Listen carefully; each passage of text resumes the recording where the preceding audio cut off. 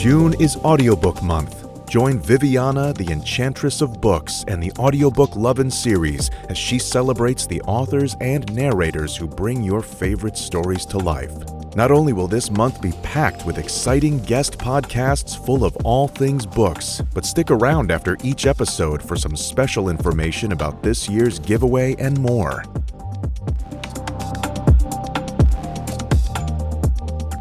Hi, everyone, and welcome to Season 9, Episode 7 of this year's Audiobook Loving series. Today, I have the pleasure of chatting with narrator Paige Reisenfeld. Thank you for being here. How are you doing today? Thank you for having me. I'm fantastic. Cool. So why don't we start with having you tell us a little bit about yourself, how long you've been narrating, and how you got started on this journey? So I've been narrating, I guess my first book was published October 4th, 2021. And I had started training in like June of that year. So we're approaching the 2-year mark. Nice. We're like a month away from the 2-year mark. I started in like Audiobook Month. Yay. Good. Yeah. So I got started because, I used to do traveling children's theater. I was a classical voice major in college, and then the pandemic hit and theater disappeared. So had to figure out a new way to make ends meet, and I started working for the Zon. I was driving for a little bit, and then I moved to the warehouse just because the hours were more reliable than delivery driving. But it's really boring working like 10.5-hour shifts and just listening to like the machinery. And even though we weren't allowed to have anything in our ears, so I'd stick one earbud in under like a knit headband. I started listening to podcasts. I made my way through all 300 something episodes of my favorite. And then I was like, okay, well now like I was having trouble finding a podcast I was interested in again. So I started listening to audio, and I went up to visit my dad at some point. It turned out he and I were listening to the same audiobook, which was one of the Helldivers books by R.C. Bray, who was my dad's favorite narrator. I don't know, we just got to talking about narrators, and he looked at me and he goes, I think you could narrate. You have a great voice to do narration. And I was like, oh, I never really thought about it, but I'll do some research. Did some research, found Mike Lenz's podcast, who that episode aired yesterday because I got to talk to him. It was like, oh, full circle. But he was interviewing people in the VO industry, and one of them was Jeff Kafer. And I liked Jeff's kind of like, I'm not going to BS you attitude. So I signed up for his 10-minute free like consultation where he listens to you read and then basically tells you whether or not he thinks you can do it. And he told me he thought I could, and I signed up for training, and here I am. Yeah, he is so great. So great.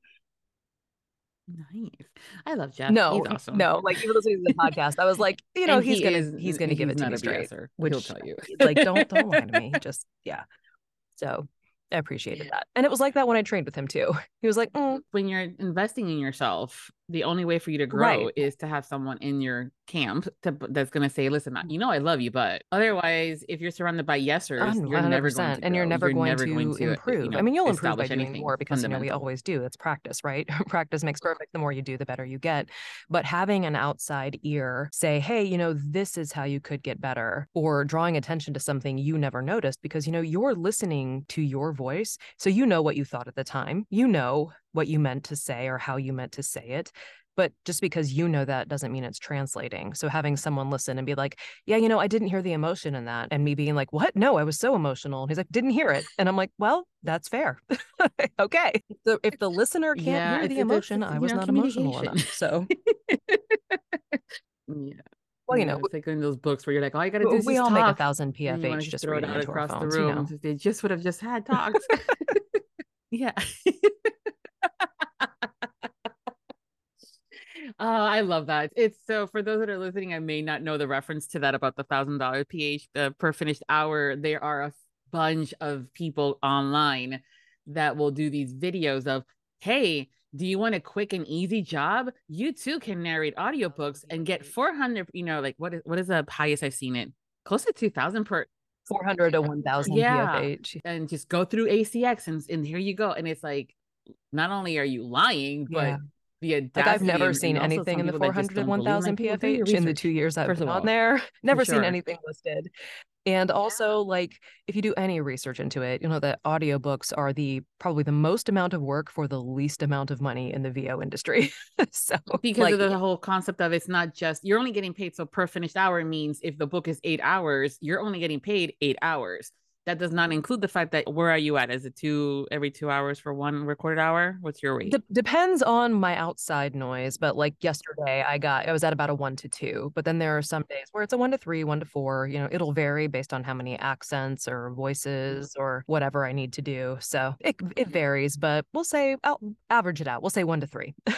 So that means for every 1 hour of recorded book time that you're going to listen as a listener, she's done it for 3 freaking hours. That she's not getting paid for, not to include, then there's the editing and all these other fun little things that come back into what it includes to be, and the prep work, and that all this stuff that has to happen that you guys are not getting paid for. So when we see videos like that, we're going, you motherfucking liar. Right. Like, how dare you? Just how dare you? And if it is true, where the fuck have these jobs been? Right. Right. Like, I would love that. I would love that, man. Like, take 12 jobs a year, maybe at most, and be like, cool, I'm set. I got my mansion in like Beverly Hills. Mm-hmm. No, I don't. No, I don't. Hell, at this rate, I was like, listen, I know I'm not, in my head, I don't sound like I would be, but I'll get coaching. It'll pay right back after that. What, 2 books at that rate, depending? Right. And then I'm set. Yeah, like training would be so much more expensive if that was the actual pay rate. Like, yes, it would be, especially if you're doing it with the right people and they're qualified. But yeah, so that's what when we reference that is unfortunately, like at any kind of gig, right? I mean, there's the same thing in every industry in one capacity or another, where it's the whole get rich quick scheme. But I love that you actually call them out. You've done videos on that stuff. On your TikTok and on Instagram and things like that. And that's the thing that I'm like, I love about you, is that you call a person out for the bullshit. And I appreciate that, because I'm like, I kind of want to, but she does it so much better. I don't like liars. It makes me angry. It makes me so angry. Which, like, the 2 truths and a lie. I'm not gonna lie. Like, I'm like, oh, I don't like lying. No, I don't like it, Viviana. It's Think so of it as that is more of a fun game where you're showcasing your acting skills. Yeah. There's a reason I read other people's work and not come up with my own, but like, so it's fine. I outsourced some stuff. Smart girl. So to me, it's also like one of the reasons why I love listening to you is as you're telling people off and calling them out on the bullshit, you have this calm, relaxing kind of a voice that just brings everybody to like, listen to me. I am telling you the truth kind of concepts, And I'm like, she's really good. I'm you not into scams, right? Right. Right. You're like, I know this is all bullshit right now, but I'm going to tell you the truth. And it's just like, yes, keep talking. I was having a stressful day and I just need to chill. Well, it's one of those things. And like, I do get a lot of those videos are, 4th or 5th takes because I've had time to settle down, because my moon sign is a Sagittarius. There's some fire and like blunt honesty under there. And I'm like, all right, take it back now. Because, talking to people like Ruthie with the emotional intelligence training and stuff, it's like people take criticism and yelling the same way they take a physical slap. Yeah, so nobody is going to listen if I come at you basically throwing verbal hands, right? So, although sometimes they deserve it. Blatant misinformation, scammy misinformation. I do get a little short and a little in your face. And occasionally I have raised my voice. So, but I try not to. There's a way to say it where you don't have to be the loudest in the room to be taken serious or to be listened to. And I think that that's also where not only the professionalized, but also the emotional intelligence, that just because you're being loud does not necessarily mean that you're going to be taken serious. Well, there's a whole thing about like being loud and wrong right now. I say right now, but I feel like it's just always been there. We just see it more prevalently now because of social media. But yeah, being loud does not mean you're right. So yeah, usually when someone's being that loud, I'm going, what are you trying to hide that you're trying to cover up? And things like that. And sure enough, something is found later on. So, yeah. Usually. Yeah, but you also use your platforms not only to call out these kind of scams, but you have done a bunch of educating to the community, from the authors to the listeners, about the whole process of getting books into audio from an author's perspective, even from a narrator's perspective, because you've gotten a lot of I was told I have a sexy voice. Where do I start? And also the whole thing where, authors think that the books cost $50,000 to produce for 5 hours. And I was just sighing. Sorry, that makes me so sad. No, I know, but that's why I've had the conversations and I'm like, for more in-depth, look at here, and I provide them with a link to your video because you do it so eloquently and well, and there's no need to reinvent the wheel when it's already been done. But you do that. So that's the other thing too, that one of the reasons why I adore you is that you provide that educational moment to people to kind of learn. Where does that kind of inspire you to do that from? I don't know. I've always wanted to, there's always been something like in me that like wants to teach people. Maybe it's the INFJ, maybe it's the Capricorn. I don't know, but I would rather teach somebody to do something than do it for them. But also because then they're going to figure out whether or not they want to do it themselves anyway. And also when information is hard to find and hard to process because you don't even know what the terms are, I'm like, you know what? I already did this. So let me break it down in like more bite-sized way. Here's what this means. Here's what this means. I'm trying to start like, I'm thinking about a newsletter. I just don't know what I would say, but I'm thinking that like on the sign up, I may just send out a PDF like specifically for authors that's like, this is a breakdown of how the audiobook process works. Just have it in PDF, like you sign up for my newsletter, get that. It's not there yet. I'm thinking about it. I just think that it's so important to have that knowledge because again, it's like those scam videos where it's like, oh, it costs, 1,000 PFH. And then you read about these companies that have articles that are like, it costs $50,000. And it's like, I'm sorry, what? Yeah, no. And if it did, I would do one book a year. Right. Like, if it did, I would not be on the clock app trying to peddle my wares and just be like, I'm good. I did a book. I'm good. And there's also the whole information of there are different nuances to the costs. And you've done a really good job with, from the production side of things to the cost of the narrators, because you guys all have different fees and different goes into it. And there's the marketing side of hiring an up and coming or a new narrator versus a established RC Bray. Right. And so his rate's going to be a little more expensive than your rates, for an example, but experience says a lot. Right. Experience. They're probably going to bring him into the studio, which is going to be more than just me doing it in my home studio. They probably have a director. I don't know. Maybe RC Bray probably doesn't need a director, honestly, but they probably have an engineer doing it like on site. So you're paying people. And when you're brought into the studio, I could be wrong on this because I have not been brought into a studio, but I know for multicasts, you are generally paid actually per studio hour at that point versus per finished hour. So yeah. And we all start somewhere, we've done royalty share only agreements exist, royalty share plus, there's just so many different options that I think to lump it all into these books cost $6,000 to $100,000 to produce is a lie and usually perpetrated by companies trying to sell you something like AI narration. So, and yeah, if you use a production company, it might cost more, but they have different avenues to publishing houses. They have different avenues for marketing that do cost more. So, you just have to weigh what you can and can't afford, what you're willing to invest in, et cetera, because audiobooks are an investment. They are not fast cash. So, and also from the production side, a lot of people don't understand or know that if you're from an indie perspective and you don't use a production company, you as the author are doing every single damn thing from figuring out who that narrators are going to be, finding that editor, unless the narrators do it themselves. And there's other nuances that go in, post-production, audio proofing, all that fun jazz. Whereas what you're paying the production company to do is to do all that for you. Yes. Yes. And sometimes it's worth the money, girl. Oh yeah. That time cost benefit analysis is you have to decide what you can and want to deal with. If you want to pass it off to a production company because you're like, I'm hands off, I don't have time for this. Great. It's going to cost you a little more, but you have gained now back the time to write another book, for example. Or you're like, I don't have the money for that right now, and I'm willing to put in the time to promote this and work with a narrator one-on-one and maybe provide feedback, depends on the author narrator relationship. Yeah, there's so much. It's never as simple as these articles make it sound, but it also doesn't have to be as complex as I'm making it sound. So no, I don't think it is. I don't think you're making it sound complex. I think that there's different. I kind of like looking at it as, when you're taking a map quest, right? Like you're looking at a journey, and if you decide, is it yes or no? If you say yes, then you're going to go this route, and then another set of questions, is it yes or no? And depending on that answer, you go to that route, and you'll avoid end up, tolls. Yeah. And at the end of the day, you're going to end up at the end just with a different result. I'm not doing these fucking audiobooks, or hell yeah, and this is how I'm doing it. So it's just all about doing the research and finding individuals in your circle and community that have some actual experience versus, and I hate to say it, there's a lot of fans out there that think they know what's going on in the community and the industry, and they mean well. They truly do. Sure. But find yourself a subject matter expert that is, has been in the industry for a while, or that's someone that can connect you to someone that is in the know. And that's inclusive of you. I mean, you've done so much research and you're also being great about sharing the information. Sometimes people don't do that.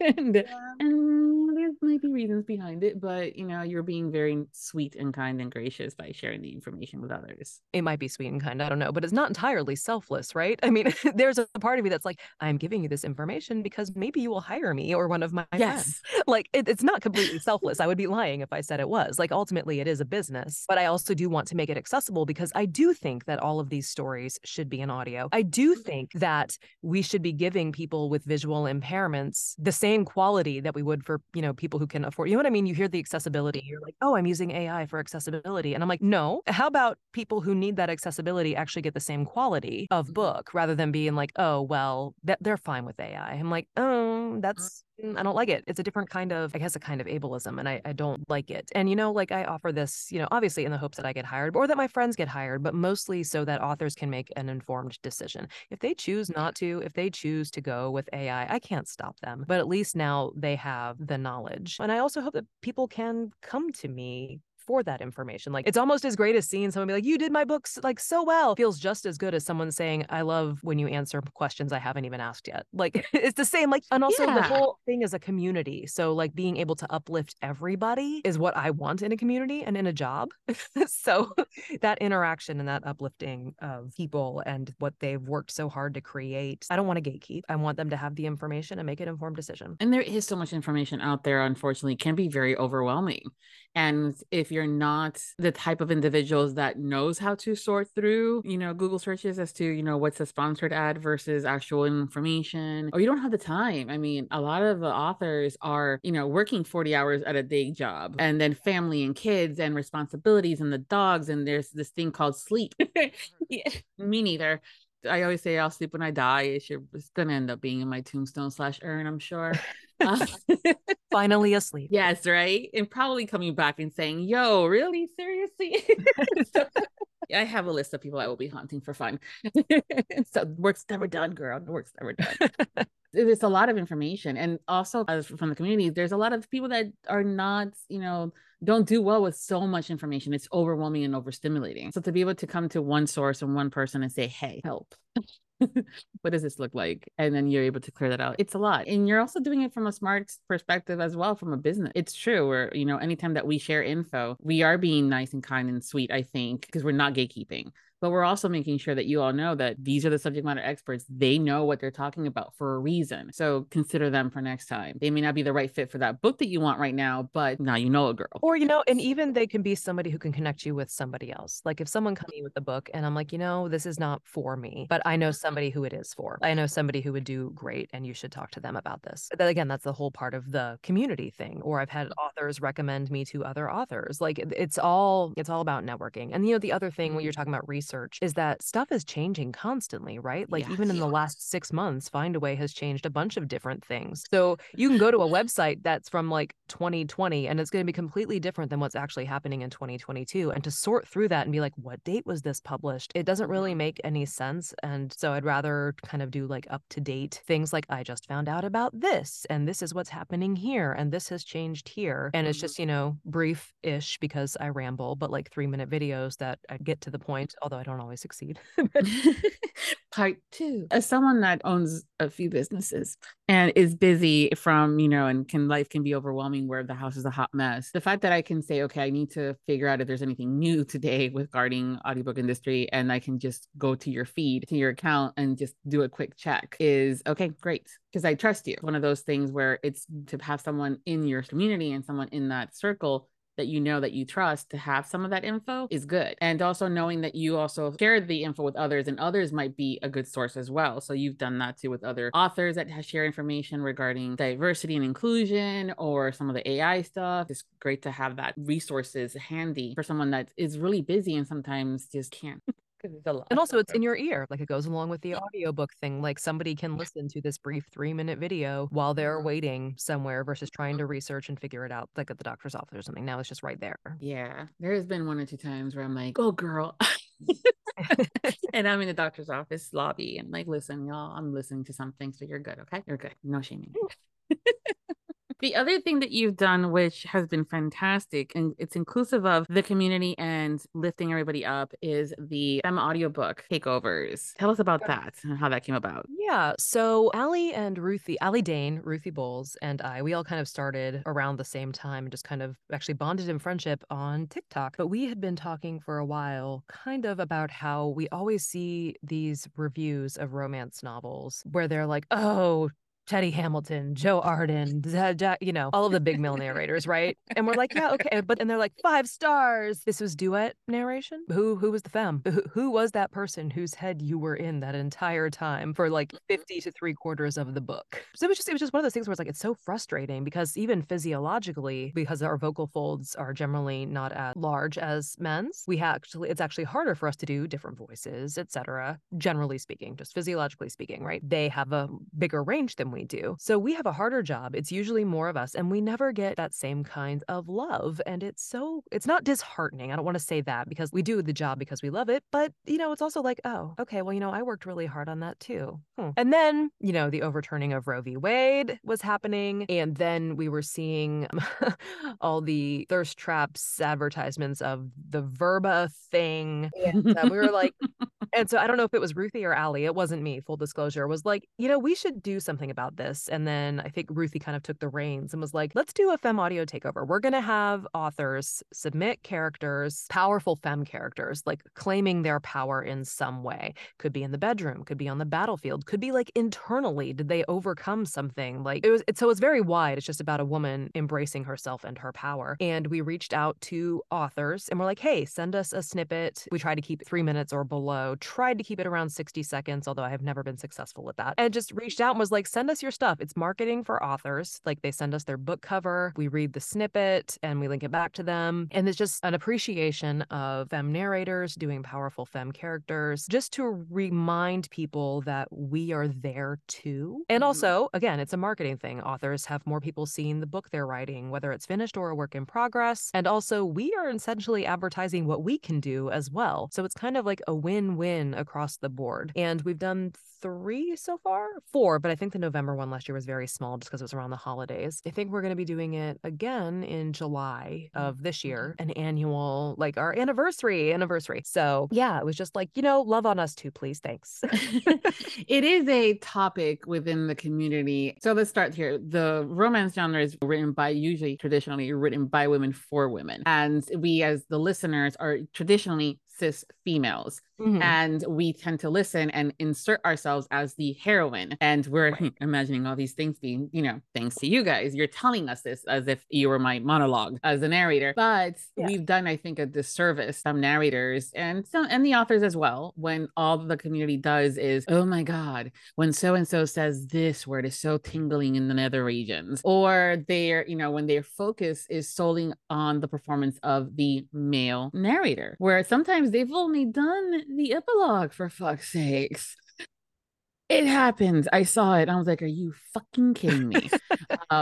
And all because they were a well-known narrator in the community as far as sounding sexy. The narrator has done all these like crazy characters and voices and performance and done the work from behind the scenes too. Sometimes you guys as the femme narrators are also the ones casting the male if you're producing the book, or also doing the edits, sending out the info like, hey, we need to doing the admin side of the work, right? Scheduling all this fun stuff. They just show up, read a couple lines, and they're like, damn, that guy. I'm like, seriously, people? The whole story was part of her POV. Like, tell us that. Right. And authors sometimes feel that too when reviewers will, post on social media and say, so-and-so has done so great in this book and I can't wait, but they don't mention what the name of the title of the book is or the author, or they mention the book title, but not the author. It's getting better. As with anything, I think it goes because some people are shown or shared that this is happening. Others try to make a better conscientious effort to be more inclusive of both narrators. I still think that there's way room for improvement, specifically in some of the fandoms out there. But I love that you guys not only did it, the 3 of you, but you brought other femme narrators into this. It made it into a whole community thing where we have well-established narrators doing it, as well as up-and-coming and new narrators doing this with books that are not even in audio. And that was the other thing too. I was like, ooh, that should definitely, they all should. But that one, should be in audio. Yeah. I mean, it's great exposure. It's great exposure for the authors. Like I said, their works in progress or things that are already out there that, yeah, may not be in audio. And the authors get to hear it for the first time and hear how their words could be interpreted. And yeah, and also it was just like kind of a community bonding thing. And yeah, I think like Ruthie said, like we didn't expect it to grow like it did. And while we posted videos about it, it's the clock act, the algorithm. It can be completely just like whatever. We don't know who's going to see what. And they actually did shadow ban a couple of our tags. Girl. That just means you've made it. So there's that too. Right. They were like, there's too many of you using this tag and y'all didn't pay for any kind of sponsorships. So now. But yeah, it grew from, I know we had a bunch of people the first time we did it, a bunch of people who were like, I didn't know about this. Can I still do it? We had still authors messaging us like that day who were like, can you do mine? And so I would send and be like, I can't do it today, but like this person is totally willing. Send it to them. So it was a lot of hooking up different people as well. And then this last one was huge. Like more people knew about it. There are so many videos just from this last time, April 25th. So many narrators, so many different books, people, who only have one, or it was just really, really cool. Yeah. And like the TBR list has expanded exponentially. And like there were narrators I didn't know who I saw pop up for the first time on my feed. And I'm like, oh, this is awesome. I didn't know about you. Follow. And same with authors. Like it's like, rising tide floats all boats. There's no reason not to have a community. Especially one that is for women by women. Whole concept of romance. Yeah.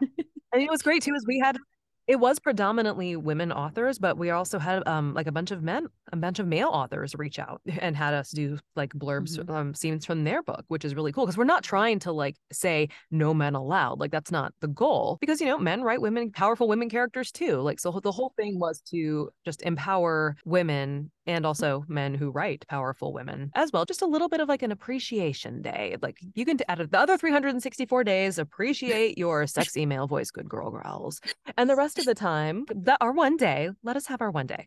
Yeah, and let them have it. Seriously, folks, the male gender, let us have this, support us, share it, and things like that. Don't try to overtake it or make it about yourselves. Part of growing and building that community and empowering everybody, because there's also, you brought up a great point. There are a lot of male narrators that write romance, but other genres as well that have these, I'm thinking sci-fi and fantasy have these epic women battling oxes and orgs and space travels, and they're kicking ass these heroines. And I'm like, that's the kind of book I want to read. I just didn't realize that it was in the fantasy. And then now I saw so-and-so narrate it, and now I want it. Yeah. It was cool to get, I got a few more like horror this time around. And I'm like, yes. Because don't get me wrong. I love narrating romance, but I love narrating anything. And sometimes I'm like, I just did narrate like 5 books of smut. So I would really love to like, I don't know, kick an alien's ass or something right now. Funny, in the years that I've done this, I have a question with the authors about, of all the genres that you've written in, like what genre have you not done yet that you want to, or that you are wanting to get into in general that you haven't yet? Horror.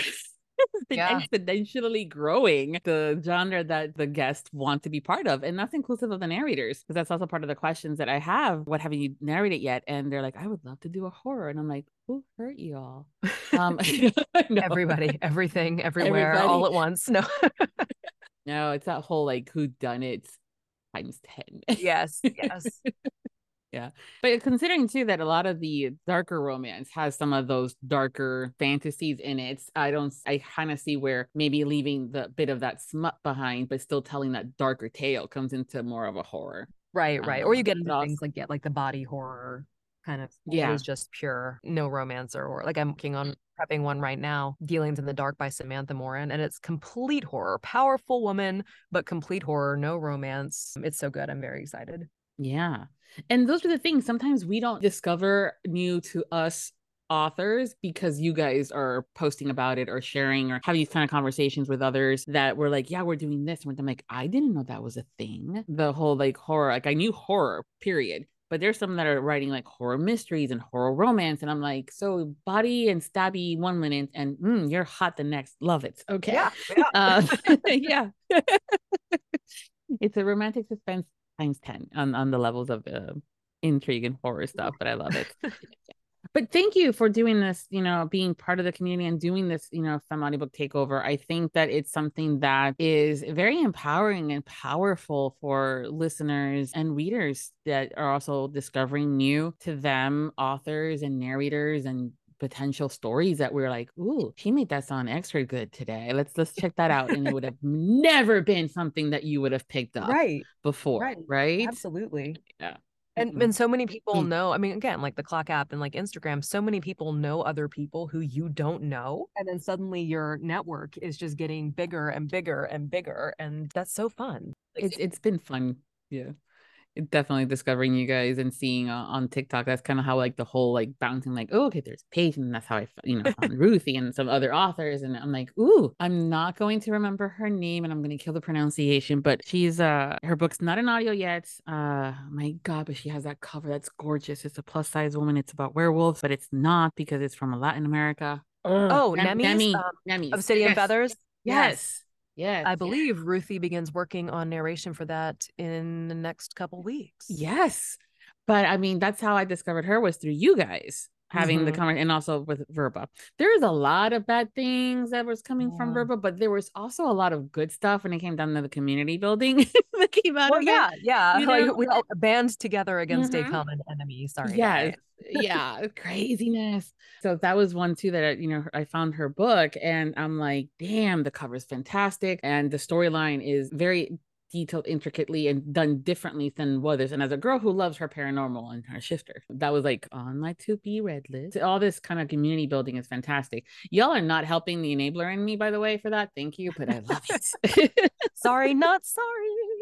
Yeah, it's like, well, Paige said it was good, so I just blame you. Okay, I'll take it.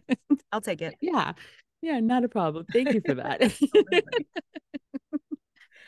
Let's take a quick break to share a word from our sponsor. Here's a sneak peek of Ash by DJ Krimmer. Commitment is not my thing, nor do I want it to be. After the things I've been through with women, I have sworn off relationships. There's only ever been one woman that I thought I felt pulled to, and I blew it. Not only was it the best date of my life, it was also the worst night of my life. Since then, I have become a nail and bail kind of guy. But then, Sunday Sutton bursts back into my life and ends up living with her son and their pet chicken across the hall from me. There is no avoiding her or her radiant presence. Everyone at the shop loves her. My sister loves her. Every time I open my mouth, I make it worse. But when I need a date to a wedding, Sunday is the only one that I can think I would want to be there with me. In fact, she's the only one I want to be with anywhere. Ash Johnson is unbelievable. He's arrogant, conceited, self-absorbed, and he's everything I do not want in my life. We had one night years ago, and ever since he has been awful towards me. Well, I am sick of him and his nonsense. It doesn't matter anyways. My son and I have a few more months until we are back home in Alabama. But when I find myself living across the hall from him, I can't help but be caught up in his charm. Ash could be easy to love if only he would let people in to see the real him and not this shallow version of himself he projects. Back to the fun. When you're narrating, you get all these different storylines, and you were sharing how you're doing horror now. Is there a particular type of character that you love to voice and narrate? I mean, anyone's snarky, really. But it's also fun to be like, I don't get cast in it often, but sometimes it's fun to be what you're not, which is kind of like that bubbly, like sidekick who's like super cheerful or whatever. I get to channel like my partner. Like he's a golden retriever. So if I get to channel him, it's a lot of fun. But that can be tricky sometimes, especially when you're narrating a series and that one character that you gave this bubbly personality to because they had that one scene in that story now is the lead heroine in book 5. And you're like, how am I going to maintain this? Yeah. a lot of caffeine. I don't know. But that's the fun part about basic being an actor. I mean, it's easier for me to, if I'm narrating, the character sounds like this. Like one of my authors, DJ Krimmer, is writing her tattoo shop series. It's a group of 5, and I'm the voice of all the females in all 5, and Christian Leatherman is the voice of all the different males. But they're all completely different with completely different accents. But the second book, Atlas, Ren, the female character, is me. Like there was no acting involved. I told DJ that I'm pretty sure that she recorded conversations between myself and PJ, put them in her book. There's actually a scene where Ren is dressed up for like a club and she's wearing high-waisted red pants, a black keyhole top, and like a 1940s trilby. And I was like, did you stalk my Instagram? Like my personal Instagram, not my VO. She's like, what are you talking about? And I messaged her. There's an image of me at the vintage store I work at wearing a black keyhole top, high-waisted red pants, and a 1940s trilby. And she was like, no, I have never seen that before. And I was like, well, this is amazing. But then, in 2 books, I get to do Indy, and Indy like is described as having a Disney princess voice. So I have to do that for like this whole book. And that'll be a fun challenge. So are we thinking Disney princess in the early stages where everything was like this and everything was just lovely? Or now we're a little bit more like, Meredith and, Tangled, where we're like, really, folks? Really? Did they give you that info? Let me see. What did I do? Well, she'd said that she's kind of like a wispy voice. Okay. Let me see. Hold on, if this plays for you. What's the point of having world-famous tattoo artists in your life if none of you will tattoo me? So lightly like that. She's just a little bit higher than me and maybe just a little whispery. But, she's also got MS because DJ is all about like representation. All of her heroines and heroes usually have potentially a disease or an illness of some kind, or like are they dyslexic or they're partially deaf or something like that. So Indy's got MS and POTS. The wispiness is also kind of a physical attribute. I do love it when authors provide us with more realistic characters. I mean, don't get me wrong. I love the tall 6'8", tough alpha with the 6-packs and the girls that they love and adore. But I'm like, I'm 5'5", curvy, and sarcastic, and and it's nice to just be seen in some of these, characters where he might be the hot guy, but he's after, the girl that's the plus size. I'm like, yes, they do like us girls too. Yeah, that there absolutely. is nothing wrong with you because you have something like MS or you're dyslexic or you have neurodivergence or you're in a wheelchair, things like that. You're human and that's what counts. It's one of the things I do love about romance. Sometimes the journey makes you want to throw that book across the room, Well, sure. But it does in real life too. Oh God, yes. And it's funny too, because we'll post out on it like, if they would have only talked to, I'm like, oh shit, I remember that fight we had that one time because we didn't talk. So never mind. But also, like, you wouldn't have the book and the drama if it all worked out like the way it was supposed to.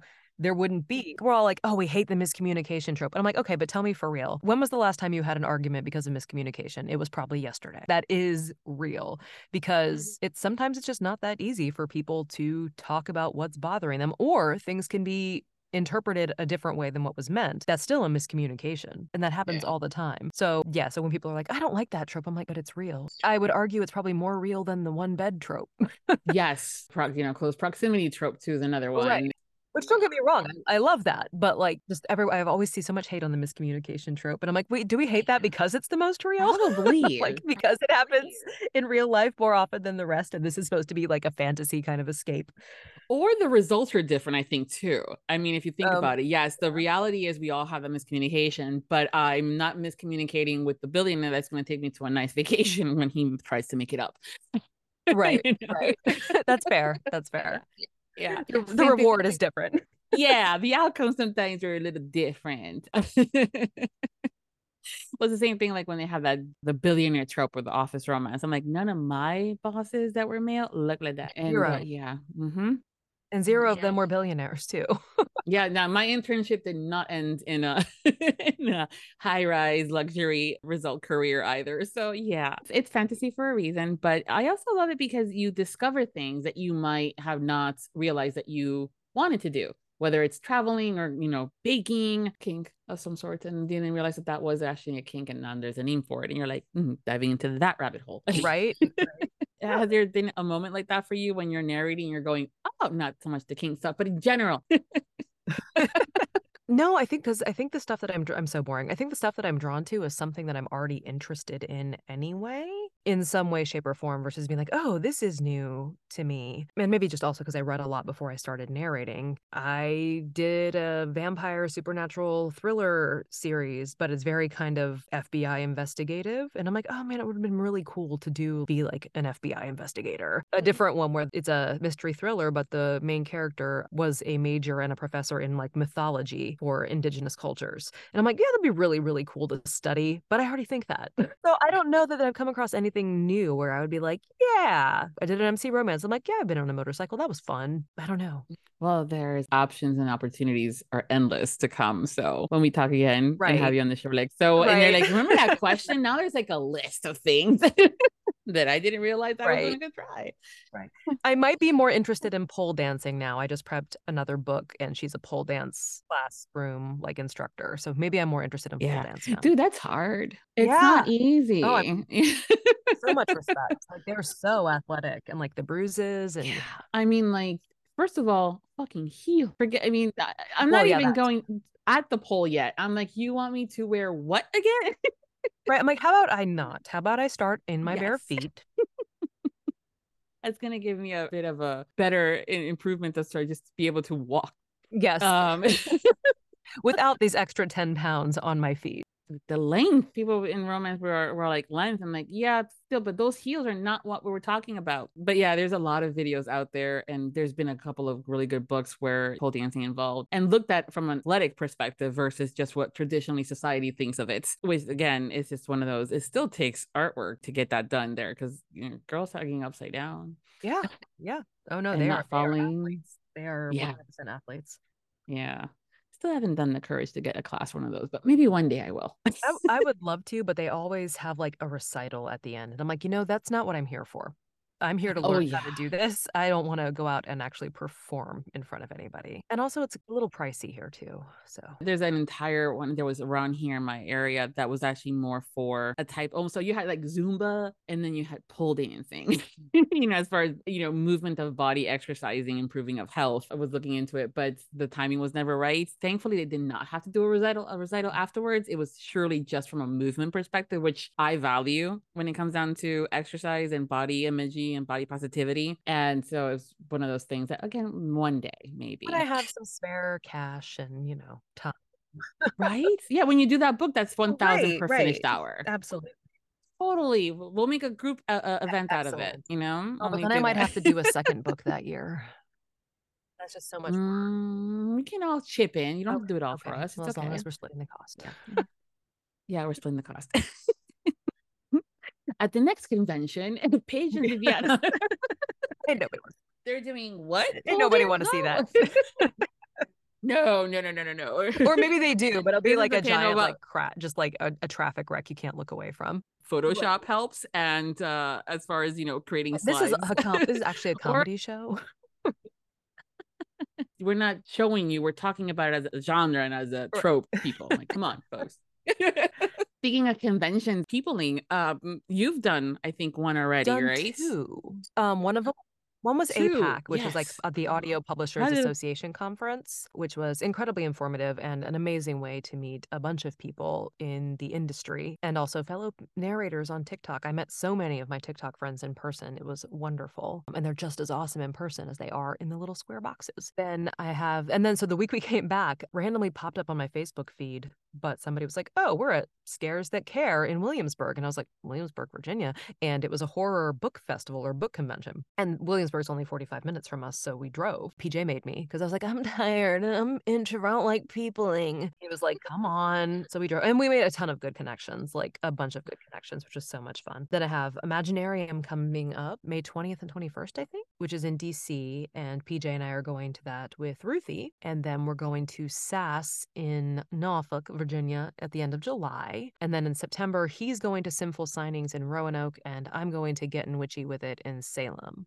Witchy with It's on my list of wishes I can go to. Yeah, it looks fun. I'm going as an author's assistant, so like I won't own table, but because I have been her narrator, I'm going to have some stickers and maybe some promo codes for some of her books as like kind of like giveaway things. Possibly also my business cards have the QR code linked to like the audiobook sample. So I'm still helping her. We're still peddling her books, but also kind of peddling myself as well.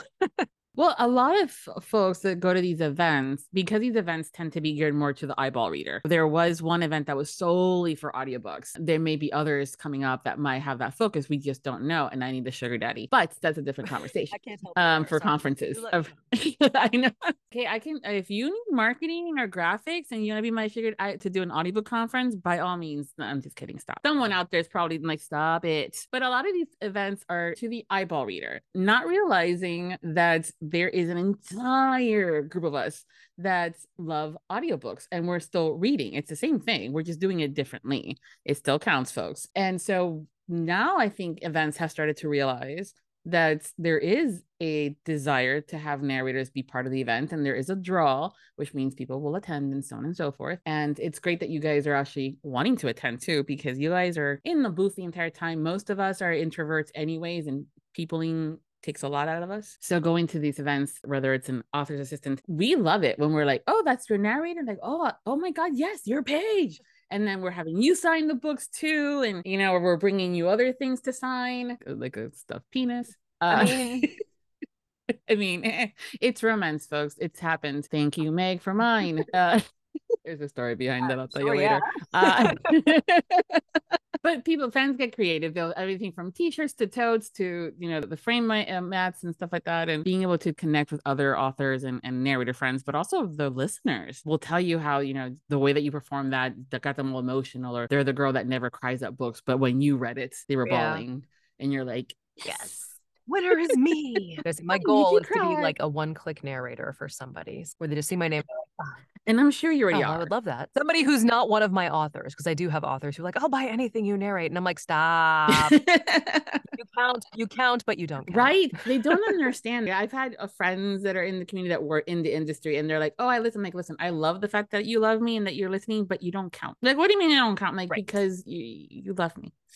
I want it to be someone I don't have like already a relationship with, because there's already that like internal bias, which, I mean, again, I love you and I'm not discounting. I love that you support me. Thank you so much. But also you're kind of supporting me by paying my mortgage. So, so no, I just want to be a one-click narrator for somebody who has no personal attachment to me whatsoever. And I'm sure that you are. So folks, if you are a, you know, one-clicker for Paige, let us know. If it doesn't matter what she narrates. One day she will narrate the Encyclopedia Britannica and you don't care. You want it because she's narrating it. Also, that'd be kind of interesting to see what you do with it.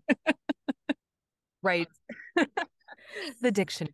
We'll start with the dictionary. Well, it's not a lie when we say we will listen to you guys narrate anything. There's a reason why we say that. And Audible actually took that and challenged it. And I think they actually did an April Fool's and it was the encyclopedia. And when, you know, Sebastian York says cheese and gives you some definitions of that, it's just like awesome.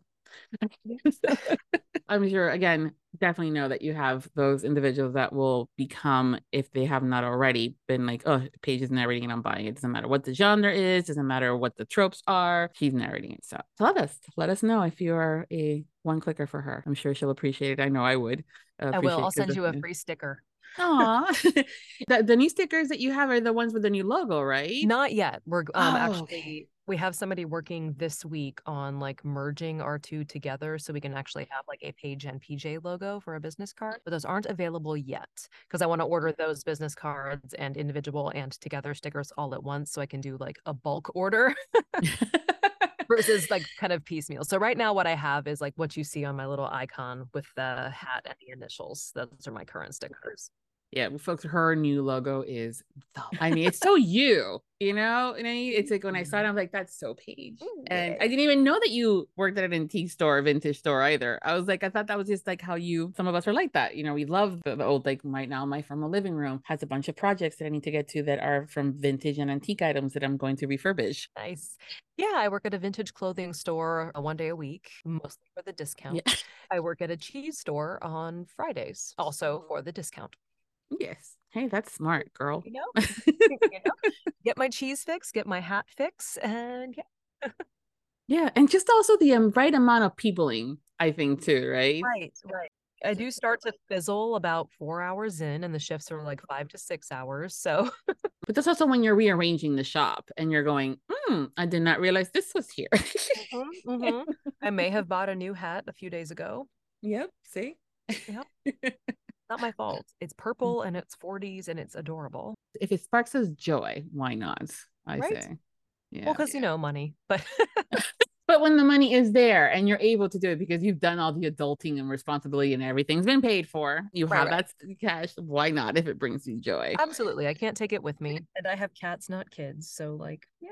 Well, the fun thing too now, it's all part of your brand. So technically it's a business expense. Right. I can start writing off their cat. Yes.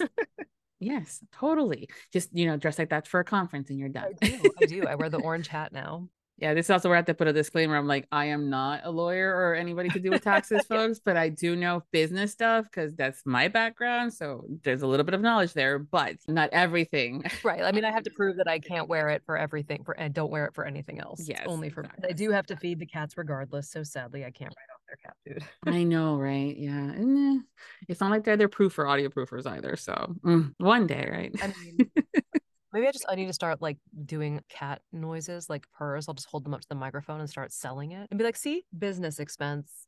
Well, they say that the purring of the cats is very healing, and ASMR can also totally work into that aspect for you when you and your calm voice and then all of a sudden in the background. I mean, why not? Right? I think they should allow that for audiobooks, honestly. Like just behind the whole romance thing, you just hear a cat going the whole time. That's my room tone. My room tone is just going to be cat purrs.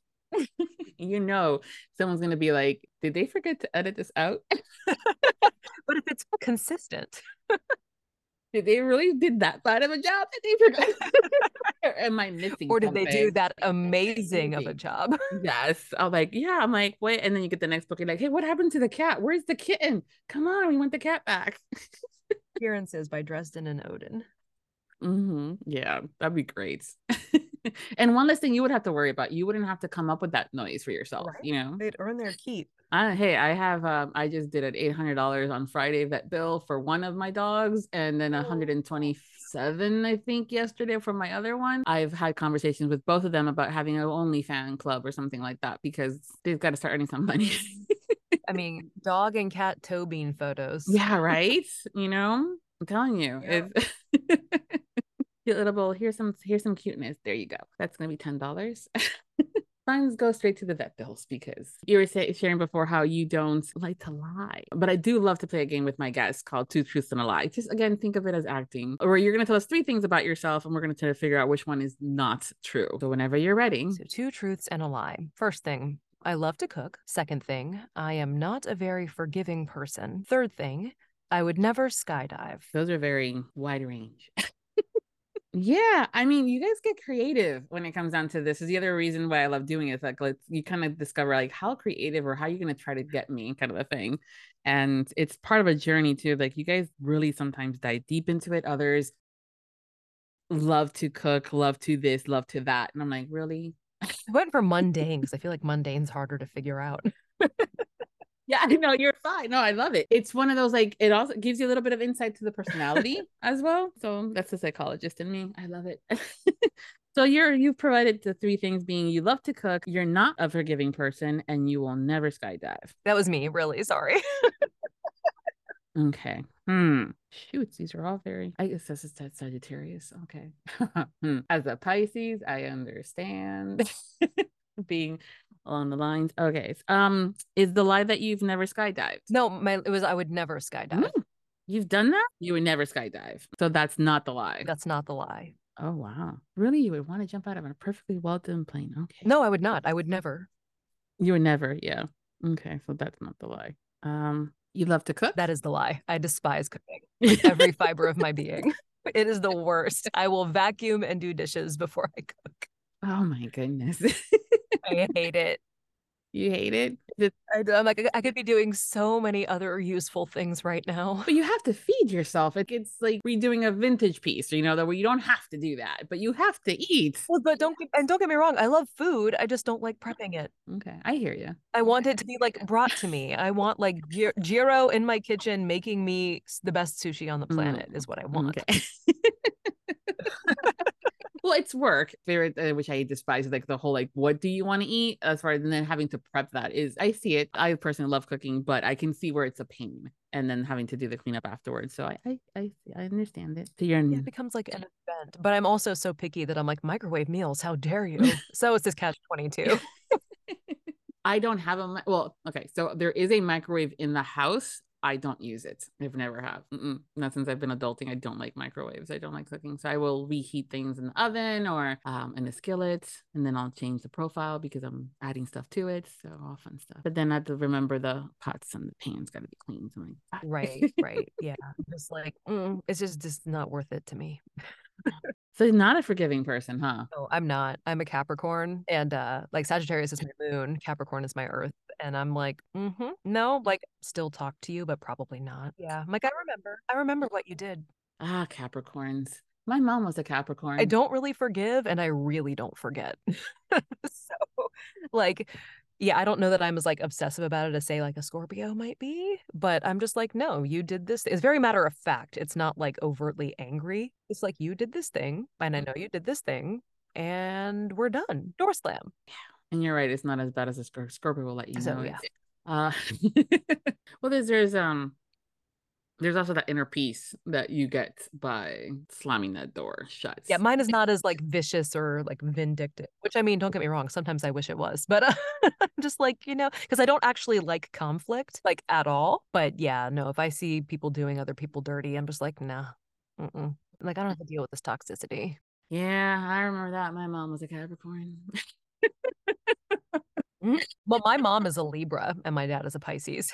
So I think Pisces are so sweet, and we are sweet, and we do wear hearts on our sleeves. But when you piss us off, and my dad's a former Marine, and his temper, like, yeah, got better as he got older. But and I love him dearly. We're very, very close. Yeah, but it's just the whole like a lot of people are like, oh, the astrology is a sham. I'm like, well, there's some of us that are really zodiac driven. It's always funny. I'm not planning my life around it, but it's fun. Be like, okay, yeah, I can relate to that. Yeah, I do find it fun too. Or when you read something, you go, oh,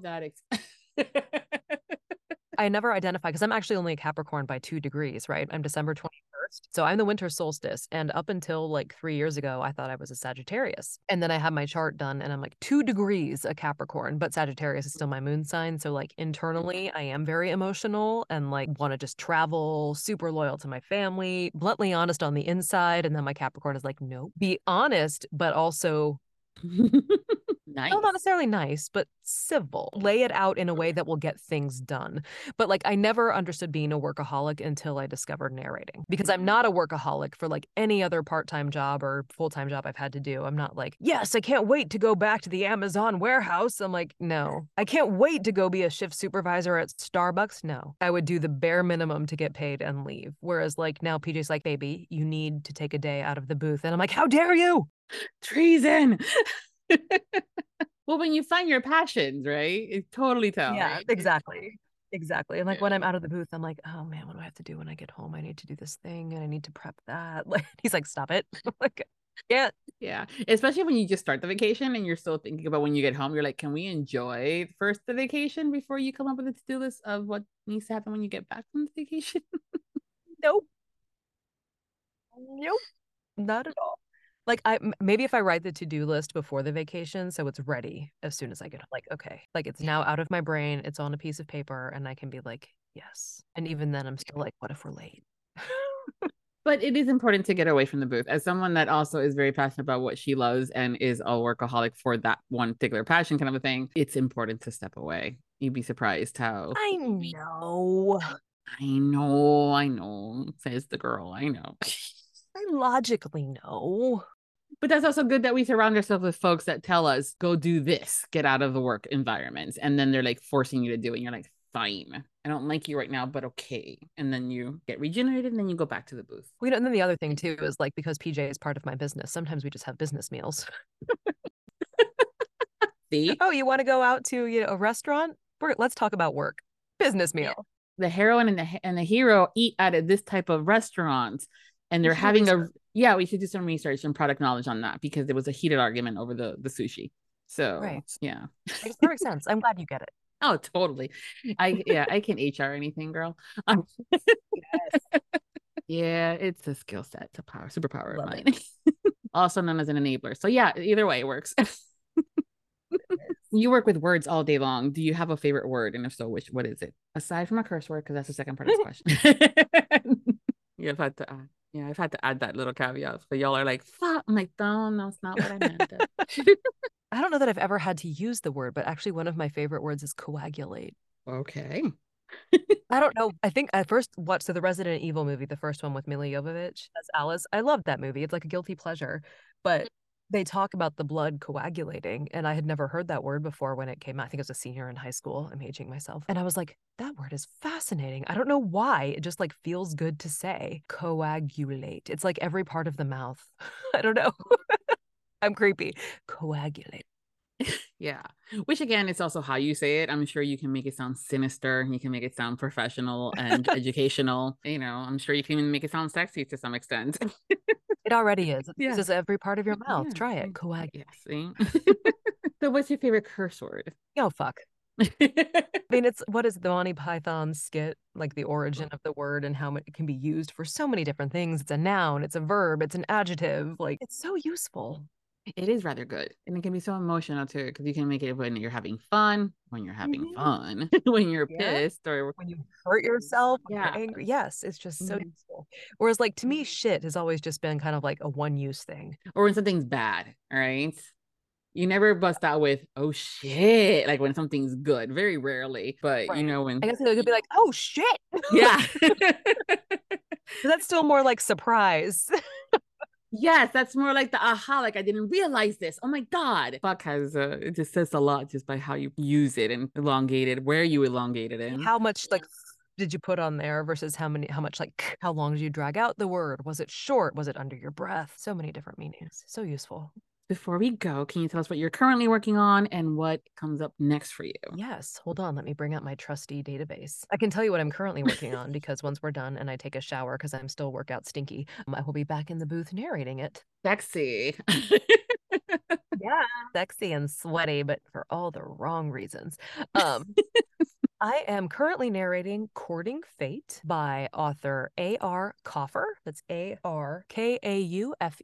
It's going to be about a little over 14 hours solo fantasy. And it's the first in a series of 8. And her second book is coming out shortly, Courting Destiny. And she wants me for all 8, which will be fun. But it's written in third person present, which is fun. And it's weird. It's something I don't think I ever had done before. And then 3 days ago, I started listening to an audiobook, The House in the Pines by Ana Reyes. That one's also written in third person present. And I was like, oh, okay. So that's cool. That's a brand new POV for me. And it's interesting. It feels just very, I want to say Wes Anderson because that's like the trend right now. Obviously he didn't, but that feels, looking at it feels very third person present. If I could describe a POV from a visual perspective, Wes Anderson just feels to me like third person present. I'm weird. Okay.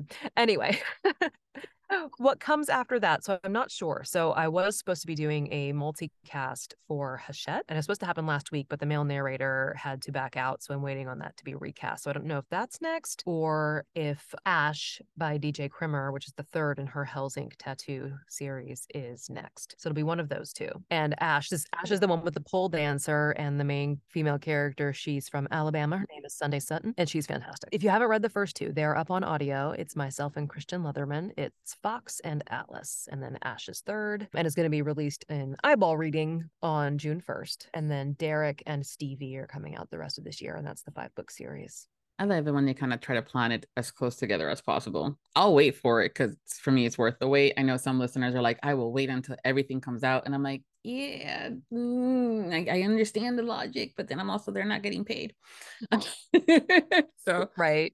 And DJ is also a Capricorn. So she's like, I have contracts for these books already, like through the end of the year. Like she's already sent me the contracts. They're on my calendar. Like, yeah, it'll be fun. Mm-hmm. I always suggest like just buy the books, and then when all of them then listen to it. It's not like there's another book you can't listen to it in the meantime, but this way you already have and it. These are all standalones. Like they wrap up in the book. Like it's not like there's no cliffhangers. Each story they're interconnected standalones, so you don't have to wait. You don't even have to read them in order if you don't want to. Like, love those kind of books. Don't get me wrong, I love a good overarching arc. As long as I know if there is a cliffhanger, as long as I know in advance, I can mentally prepare myself for that moment. I'm like, But it's okay. But that's where I'm like, yes, buy the books, leave it in your, you're going to listen, and then make a note of when the last book comes out if you have to wait until all of them. Some folks are like that. They're like, I know it's a standalone, but I want to know what happens next to that one best friend that popped into that one scene. And I'm like, okay, that's going to come out in 3 years. So wait. So just buy it now. You'll get it later. At least DJs, they're all coming out this year. Like I think the due date for Stevie, which is the last in the series for audiobooks, because she'll release the book before the audiobook comes out, but that's due on Halloween. So that'll and Fox released, because I have my database, spreadsheets are sexy as fuck. It came out February 10th. So February to like November is going to be that. So 10 months for 5 books. It all works out. It's good. Yeah. And I do love a good spreadsheet. So I'm here with you, girl. I use Airtable, and I bought the template from Narrator.life, which is like Andy Arndt's thing, and it's specifically for like narration projects. So like it has the columns. I was able to obviously add on to it like so I know I have an average of my words, my speech rate, so I can give people their approximation of how long their book might actually be versus what ACX says it might be. Like I put in a column for royalty share. I put in a column for taxes. I put in a column for fucking taxes, man. When you're self-employed, it's the worst. But yes, things they don't tell you when you're a kid, and they don't teach you how to do in high school and college. Right? Yeah. Right. Which should be like more important than freaking calculus. Yeah. I've never used any of advanced calculus, the stuff in my life, or even basic algebra stuff is very minimum. But man, balancing a checkbook would have been a good, Right. Or like if you're an entrepreneur, like how much do you make out in taxes? How do you need thing? And yes, they are quarterly. If you make then no, you can't deduct that because you got a loan for it. And I'm like, but I'm still paying for it. Why can't I deduct it as I pay the loan? No, you can't. You can't deduct a loan. You can deduct the interest on the loan, but not the loan itself. I know all these things. I'm like, I would have liked to have been taught how to do my taxes at the very bare minimum of what all that stuff is. Yeah, there should be a college elective is like taxes for small business owners.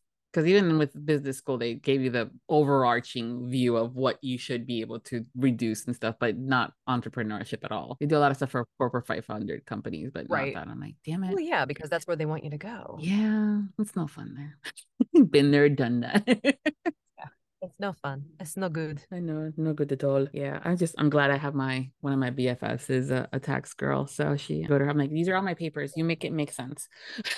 Yeah, I give her my spreadsheet. Make it do the thing. Mine's are color coded too. How about yours? Obviously. See? Like, yeah. And I have like the way Airtable works, I can organize like my projects by status and then by release date. Like you can choose an order and how you want them displayed, like multiple orders. So like available, but now, so available, like the status is the first one I have, like it's available and like waiting for QC, waiting for approval, narrating, reading, prepping, etc. But then they're organized by either due date or release date. And then I'll just reorganize it as I add or change the status. It'll just change it. I'll put it on the list somewhere else. And I'm like, oh, it's so beautiful. I loved you before. Now I'm just gorgeous. Like, infatuated with you. Megan, the narrator Megan Tusi came up with, and I'm sure she shared it for us. So I heard it for her first. A lady in the streets, but a freak in the spreadsheet. Nice. And I'm like, we need to have that as a t-shirt. There's a bunch of us I know. Yeah. A sticker or something. Yep. Like I would No, I'm sure I'll do totes. I'll do stickers. We'll have to figure that out. Yeah. Well, thank you. We track so much. Yeah, it is. But I mean, it's talk about keeping the sanity, the little that I have left anyways. I can't speak for you, but I'm probably also not, with all this stuff, that's how we keep the sanity. The little that I have left is spreadsheets. Otherwise, I'd be like, no. I mean, you constantly have someone coming to you being like, so when is this due? When am I doing this? I can just be like, here's my spreadsheet. I get it. Awesome. Thank you, Paige, again for being part of this year's Audiobook Lovin series. It's been so much fun chatting with you. Likewise. Thank you for having me. It was an honor. I was like, she knows who I am. Viviana knows who I am. Fangirl. Yeah. And I'm like, oh my God, why is she fangirling? Duh. Listen, I'm the girl that thinks no one listens to this podcast and I'm just talking to the void. I just get to talk to you guys. It's always fun. Kind of like you were saying about the one click. It's nice to know that people listen and nice to have those moments. I'm like, oh my gosh, she's okay.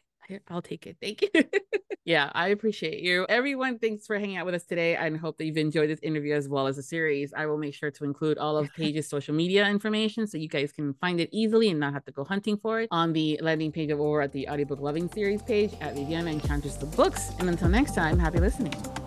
A special thank you to authors DJ Krimmer, Tana Stone, Landon Beach, PJ Fiala, and all of our sponsors of the Audiobook Lovin 2023 series. Visit today's episode post to listen to sound clips of some of the books we discussed and enter the month-long giveaway.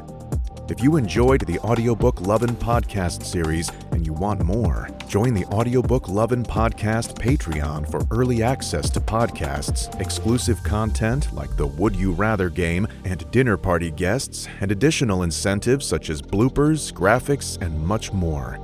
Support the podcast by becoming a Patreon at www.patreon.com/audiobooklovin. Thank you for joining Viviana and her guests for this podcast, and we hope you tune in again as we continue to celebrate Audiobook Month. The Audiobook Lovin series is hosted by Viviana, the Enchantress of Books. Please make sure to visit the main page linked within the post to learn more about the entire Audiobook Lovin series and the enchanting author and narrator guests who have joined us over the years.